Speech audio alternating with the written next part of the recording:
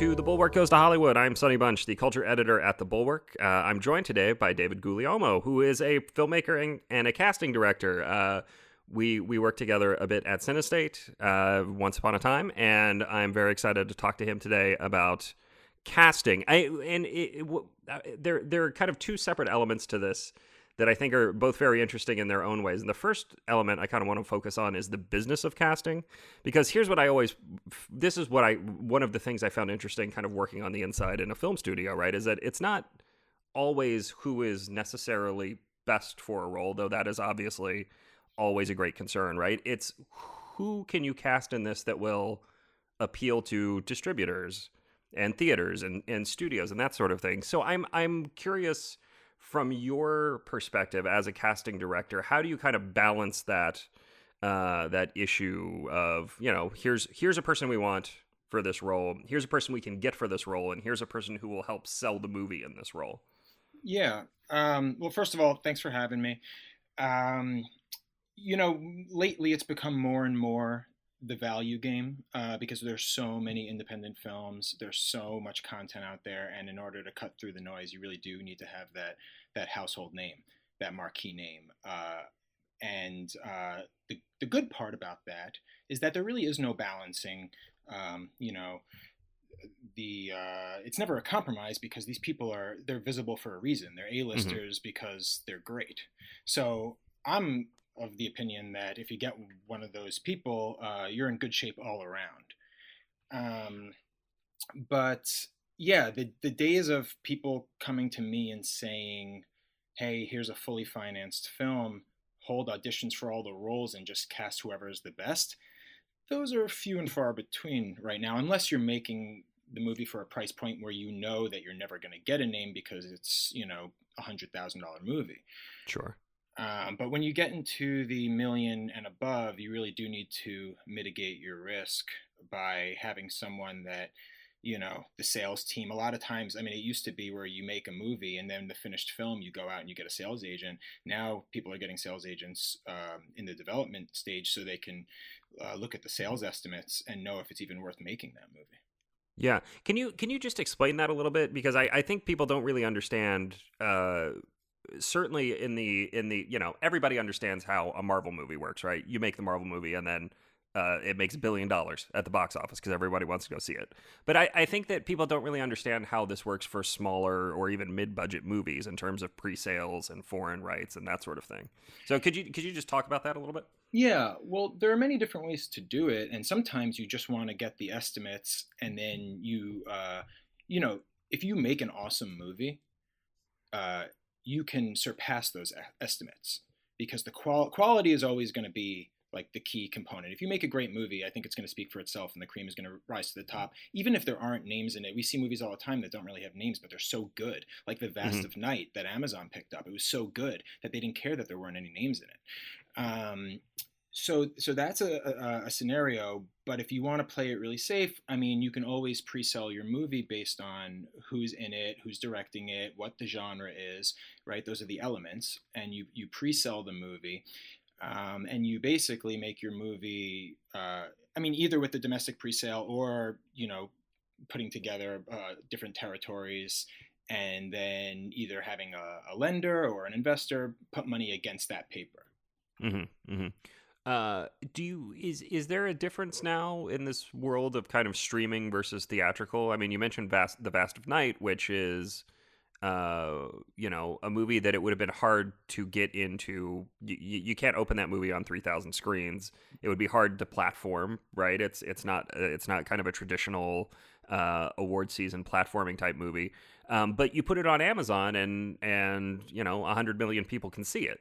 In theory, who knows what the actual numbers are.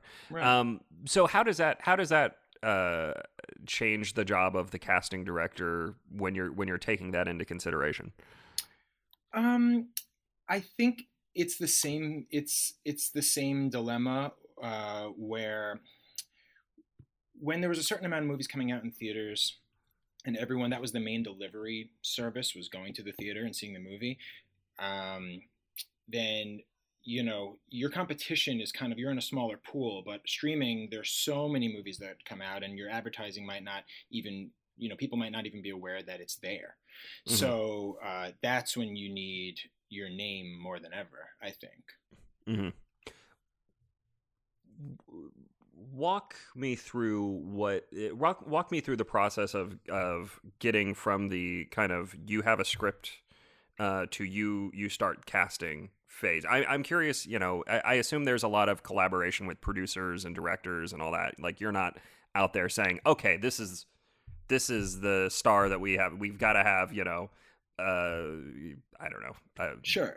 Matt Dillon for this movie, right? It's you working with people, but walk me through like what the phases are there. Yeah, what I normally tell people, if they're coming to me, and let's say they're not a seasoned producer, maybe they're making their first or second film, and they're coming to me for guidance as much as they're coming to me for casting, I'll always say to them, look, if you have some equity,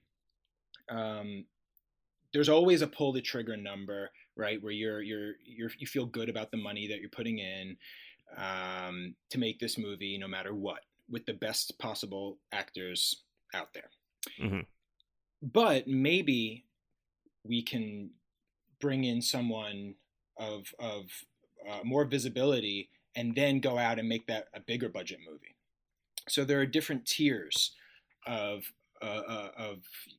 what this movie can be, and sometimes that's like 4 tiers.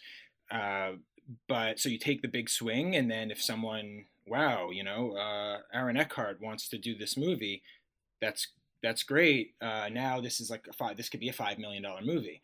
Mm-hmm. But then you start, you offer to all those people, maybe they pass, you go down to another tier.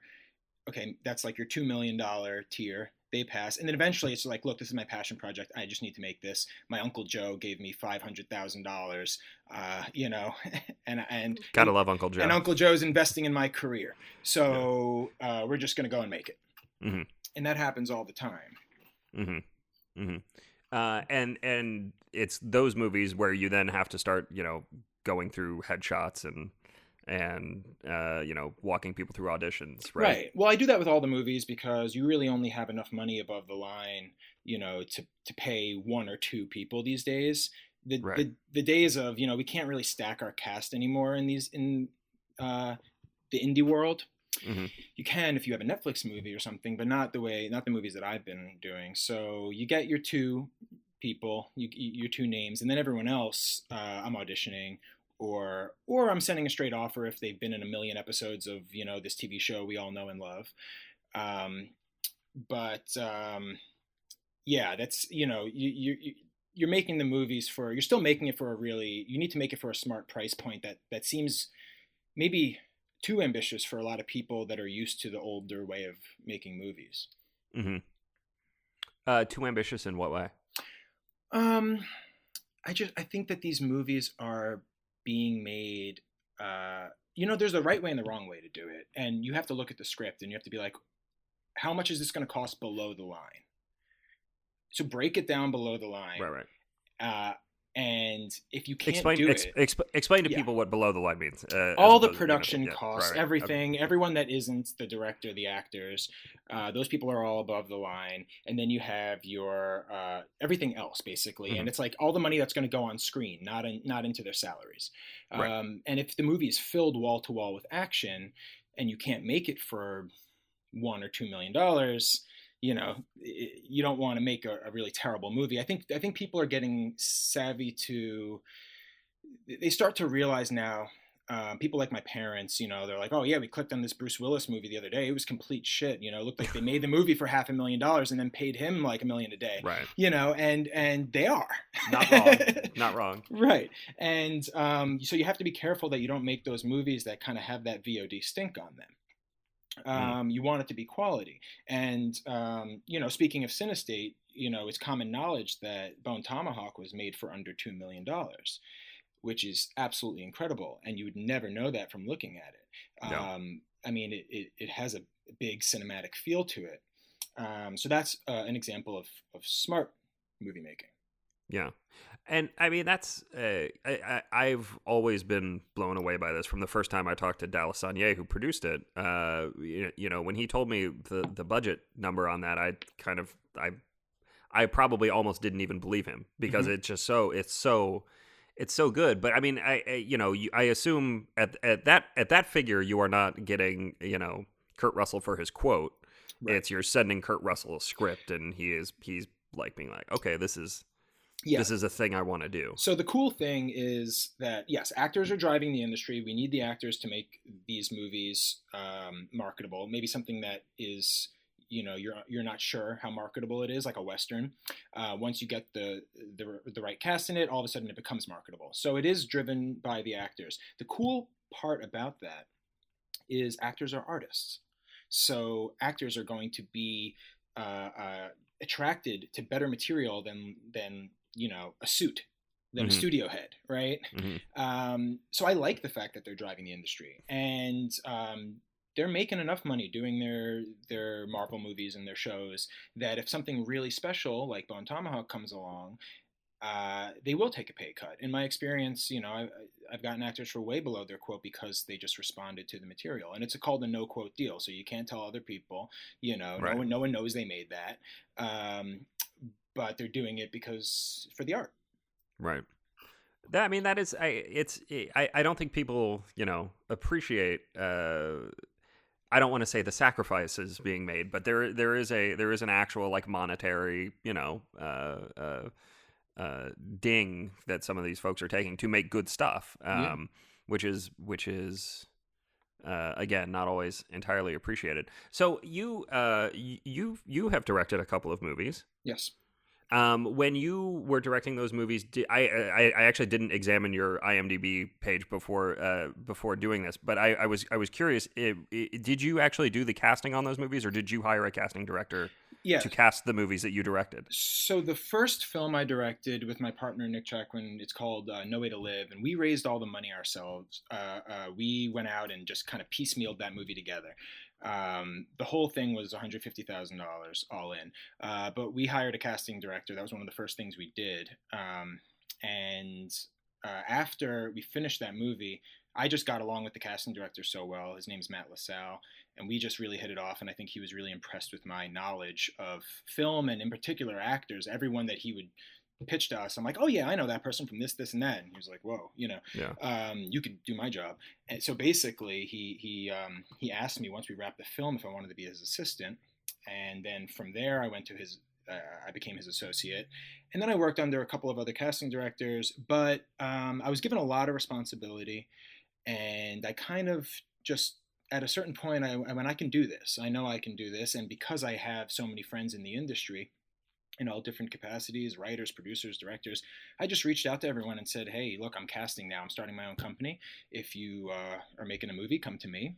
And because I have this knowledge of financing, of directing, of writing, everything, I can duplicate these, these filmmakers and what they want and what they, I'm always on the same page. So I started to really, build my relationships. But my second film, to answer your question, Hospitality, yes, I cast that. And I'm doing a third film now that I'm in pre-production on that I'm also casting. And it just makes sense because, I'll do it for a discounted rate if it's my movie, Sure. So there's that, but also, I'm a director, so I do have a bit of a control freak in me, and I like doing it. Well, so it's funny. As I was looking at the page for Hospitality, which is your second movie, right? Yeah. The stars in that the actors credit page, two names jump out at me right away: Emmanuel Shikri from who people mostly know from Entourage, I would assume, Yep. And Jim Beaver from, I believe, Deadwood, right? That's Yeah. And so I see that and I'm like, oh yeah, you know what? I would watch this movie. I would totally watch this movie. Cool. Which is like, it speaks to the power of like not necessarily huge names but recognizable names. Yeah, that was that, because I made that movie. So that movie was also an ultra low budget. Ultra low at that time, the tier was 250 and below. So it was below that. And we didn't have, I couldn't use that model that I was just speaking about, where you know, where we're saying, okay, we're gonna spend you know, $500,000 or $1 million on a star. So I was under the impression that I would just make this movie through you know, breakout performances or unknowns. And I went out, I put out a breakdown. So what that is all the agents will submit their talent, and you hold auditions, you know, and I was in that mode of discovery. Next thing I know, I get a call from Paradigm saying that Emmanuelle read the script and she loved it and she wants to meet with us. And that was just so fortuitous and amazing, because I didn't think we would have that level of visibility on our movie. I guess she must have told her agents, hey, I'm looking for something a little grittier. I'm looking for something character driven. Show me those scripts when they come in. And they did. So it was a real no-brainer for me. I've been a fan of hers. I loved Entourage. And I thought she didn't have this kind of role in her resume. So it was really interesting to me. And then once I attached her, other actors wanted to come and play. And that's how we got these great, you know, Sam Trammell and Jim Beaver and J.R. Bourne. Yeah. They all went, oh, Emmanuelle's doing it? Sure. And everyone, you know, worked for basically nothing because they loved the project, which I just feel, you know, very flattered by that. I mean, that's great. And it is, you know, there's that element of like the when the first piece clicks into place, everything else falls in, you know, not on its own, but it does it casting that first person, you know, is often the biggest step. Oh, absolutely. You know, are there any other projects you've worked on where you get that first name and everybody else is like, oh wait, if he's doing this, then I will sign on as well? I'd say more often than not, that's the case. I know it was for Stephen Lang in VFW. You know, once we got him, he's an actor that comes from the theater, and actors really love those kinds of actors.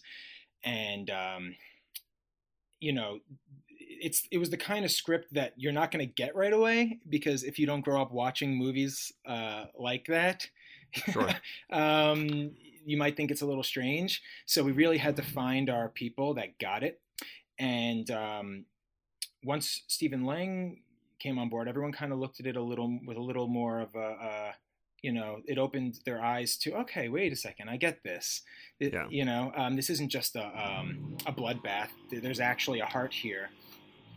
Sonny, someone's doing construction. I'm going to move into the other room so you don't end up hearing that.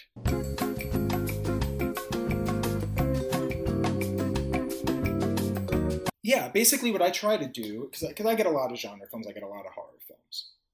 And there's still a stigma that's associated with them, especially if you're doing them for a low budget. So what I try to do is really just cast actors, people that are just, you know, going to ground the movie and going to simultaneously elevate the movie to the point where someone who normally wouldn't watch a movie like VFW goes, hey, maybe I'll check this out. And then maybe they're pleasantly surprised.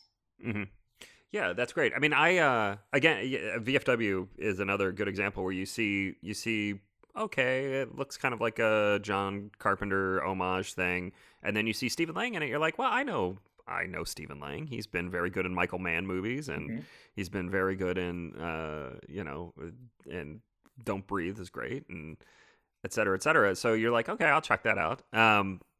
Which again, it is both. It's kind of that melding of artistry and marketing. This is, you know, the cast is your biggest billboard in a way. Yeah, absolutely, and a way to transcend just the, you know, the horror sites and things like that, and get, you know, on the front page of the New York Times, which it was in a very positive review. Yeah. Okay, so you sometimes you get that person who's like really into it for the big role, but walk me through the audition and interview process for the other smaller roles, because I know I mean everybody has kind of this idea of what a Hollywood audition looks like. We've all seen it in movies, and TV or whatever. But I'm curious from your perspective, how that works and how that should work, how it's supposed to work. Yeah. As opposed to how, it is kind of portrayed or thought to work. Yeah. I think I do it a little differently. I have a style that's a little atypical, and I think actors appreciate it because I'm off book. That's number one. I never have the paper, the sides in my hand. When actors come in and they see that, they always make a comment, "Oh, you're off book," but really, it's me going, "I'm going to lock in here. We're going to do the scene. I'm going to give you something so you can work with it because we're putting our best foot forward." If I'm monotone, if I'm looking down at the paper and I'm reading like that, that casting director in True Romance, Sure. if I'm doing that, like, it's not good for anyone. It's not good for the actor. The producers and the director are not going to see what they want to see. So I'm doing the scene. I'm the partner, scene partner for that moment. And since I'm a director, I know how to direct. I know how to make those adjustments. I know how to do it in a way that's not going to introvert the actor.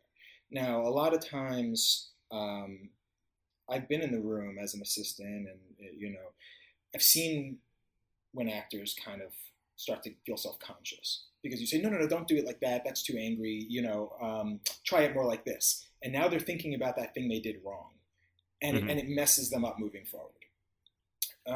So what I try to do is, I try to direct them with the way I'm reading it. So if I want it to be a little more intense, I'll read it a little more intensely, and they can pick up on that energy and actually just, deliver that same energy.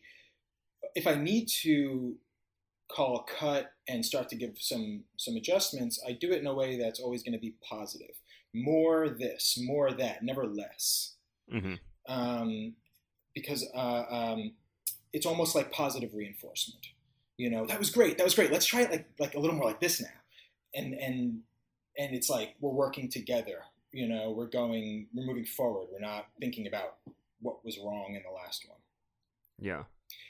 So look, auditions tend to be with younger people. Like, if you're older, sometimes for like day players, I'll audition older people, but usually it's like, okay, who doesn't have experience? It's the younger actors. They need to audition because they don't have that long IMDb page.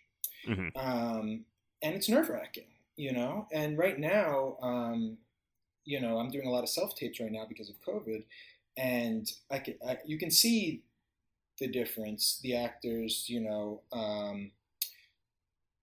nerves aren't there, and they get to control everything, the lighting, all that stuff. Who knows if this is the 20th take I'm seeing? Now that's either good or bad, depending on, they can get on set and you want to know. So I miss being in the room with them, but I like to put myself in their shoes because it's tough.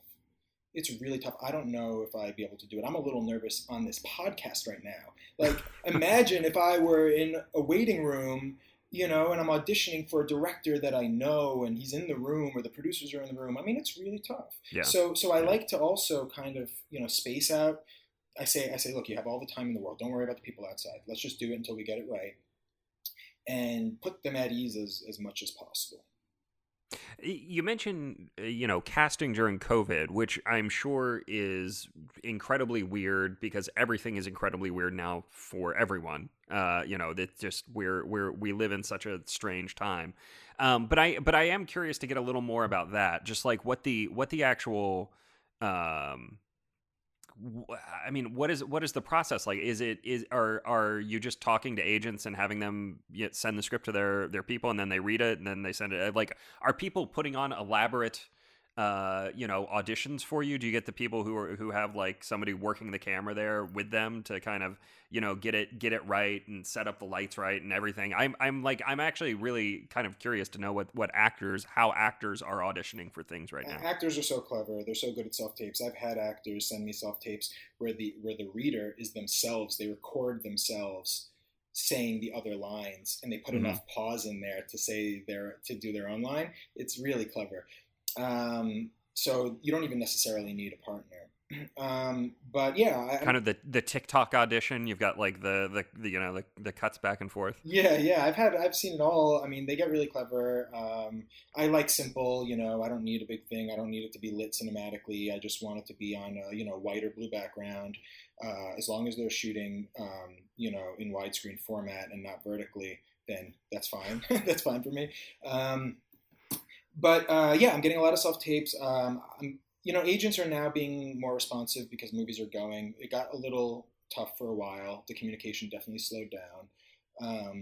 There's this weird kind of moving target with dates, with start dates right now, which in a way kind of works to the filmmaker's advantage because we have a little more time to prep. If you need to push, it's not a big deal. You're not necessarily going to lose the actor or piss off the agents. There's really no such thing as a pay or play right now because it's like, I can't put money in escrow. Like, we don't even know what's going on. It's a pandemic. Right. Right. So, as anxious as I am to kind of get started, and like, I have a movie that I was supposed to direct. We were going to shoot in August. So it would have been done by now, and we had to move it to January, and even that's kind of this moving target. Yeah. But as anxious as I am to start, I do want to use this as a silver lining and be like, all right, look, normally once it's go time, you have 6 weeks, and that's it. If I can use this to my advantage to kind of like storyboard every scene and do all these things, then let's do that. Yeah. Do you, with production as kind of stalled out as it has been and looking to get started again, do you think that we are, headed for shooting starting in the States, in California or Texas or New York or wherever in the next month or two here? I mean, I know things are still pretty in flux, but it does kind of seem like everything is starting to move again. It's interesting. I think that at different budget levels, I mean, if you're really small, you can go under the radar and you can do it. Or if you're very contained, I have a movie that's 2 people in a house. That's going to go. It's just 2 actors in the house. And, there's no reason why. You don't even need to get like COVID insurance for that, really. I think what's really interesting, and what may interest you, is that I think the content, like the stories, are going to change. I think everyone's now, they're buying scripts that are minimal characters, contained, things that you can shoot, safely during this time. And it's almost like, I noticed when streaming became a big thing, the whole, here's the first act, we're going to settle into the location and get to know our characters, that went out the window. Now first acts were like action packed because you needed to grab them, or otherwise they could stop and go, I picked the wrong thing, and go back to Netflix. So this is similar. I think that we're going to start to see a lot of claustrophobic films. I think we're going to see maybe movies that resemble plays a little more. Focus on dialogue, focus on just a bunch of characters, in a house. Because my movie that I'm directing is an ensemble, and they're all young. And similar to car insurance, if they're young, it's harder to get COVID insurance because they think everyone's going to be really irresponsible. Well, looking at the colleges, yeah, right. It's that's not totally out of line. Does that change what you're looking for in an actor then when you're casting kind of this a smaller, more contained sort of movie as opposed to a big action packed sort of thing? Is there a level of physicality that kind of matters, or is it just best actor for the part? I think it's the best actor for the part. I mean, in a way, I could see I could see you saying they need to be even more of a movie star because that's all you have to look at is them, and there's no special effects and everything like that. So you want someone to really hold down the screen and have that big space that movie stars have. But you also need that in the action movies. Mission Impossible wouldn't be Mission Impossible without someone like Tom Cruise. Sure. So yeah, what I always look for is star quality and authenticity. Would this person be this character? Do I believe it? Are they really like, Are they really getting into that? Are they embodying that character? And you know, you want to be able to not take your eyes off them. They have that inexplicable star quality. Yeah. Yeah. Cool. Well, what do you think? What do you think as a casting director, as a filmmaker? What do you think that people need to know and to understand if they are interested in both the artistry and the business of filmmaking? Right? Like, what is one thing that we haven't talked about here that you would say? All right, here's a thing that you, movie fan, need to know. Well, you know, I just did a movie called Run, Hide, Fight, which is playing at Venice. Mm-hmm. Which is really huge for this movie to be playing at the Venice Film Festival, you know, arguably the most prestigious festival along with Cannes. I don't think anyone even really like dreamed of that happening. There was a long time where this movie was not going to be a movie because the subject matter, it's about a school shooting, and everyone was scared of it. But it was a really strong script, and the director was really passionate, and it was the movie that he was dying to tell. So a lot of agents didn't want to give it to their clients. They were scared of it. They were scared maybe that their client would drop them. I mean, who knows? They just didn't want to go near it, and it was very hard. This was one of those movies where, you know, we didn't want it to go under the radar. The whole point was for it to not be Elephant, even though Elephant is a cool movie and it's very artistic. Only people that went to Sundance and were in film school saw that movie. We wanted this movie to be a wide demographic, a 4-quadrant movie actually, and I needed that name in it. That was a challenge. That was a real challenge, and I got Thomas Jane to be in the film, and that was when the movie was greenlighted. And the point of this story, I guess, is if, you know, I really want to have a niche in helping either up-and-coming filmmakers or people who have that project that everyone told them could never be a movie. I want to get those movies made. I want to shepherd those projects, even if there's no financing. I want to see if maybe I can, you know, get their ducks in a row and introduce them to financiers and introduce them to distributors. And the distributors maybe say, okay, well, you know, I show them a list of hypothetical people that could be in it. And they go, well, if you get any one of these people, yeah, sure, we'd make this movie. And then I go out and I do that. Because there's nothing more rewarding than that, than getting a passion project off the ground against all odds. So I'm going to Venice. I'm going to go see this movie there. And it's a real celebration. It's really something that I'm proud of. Because it took me 2 years, you know, to get it going, with Dallas. And there were many times during that time where we just weren't sure it was ever going to happen. So how did you get Thomas Jane to agree to the movie? Did you just send it to his agent and then he was like, sure, I'll do this? Yeah, I sent him a formal offer through his agent, and Thomas Jane is, you know, he's a real artist, and he's someone who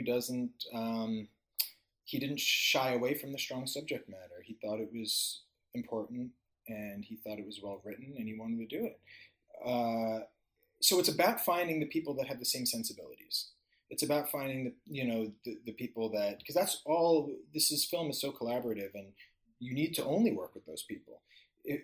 I think when you see a bad movie on screen, most likely it started off as a pretty cool movie. You just threw all these cooks in the kitchen that all were making a different movie. And that's why we're watching this mess. So casting should be like, you know, I mean, it's like dating. You know, you're introducing the director to all these different actors, and it's whoever they hit it off with. It's whoever sees the same vision that they have. And you just don't know who that's going to be, because you don't know these people. You don't know, and you don't know what kind of headspace they're in. Maybe they just came off something, you know, a Marvel movie that they had a terrible time on or whatever, and they want to do something fun and down and dirty and, you know, low budget and passionate. Cool. Well, thank you very much for joining us today, David. I hope people learned a lot about what it means to actually cast a movie, which is again a thing that we see usually as a joke, maybe in a movie about Hollywood, right? But it's like them. It's very much the most integral part of the actual picture, getting the right people on screen to bring the words to life. So I hope everybody learned something. If you have any questions for David, you can always ping me on Twitter. I'm at Sonny Bunch, and I will be back next week with another episode of The Bulwark Goes to Hollywood.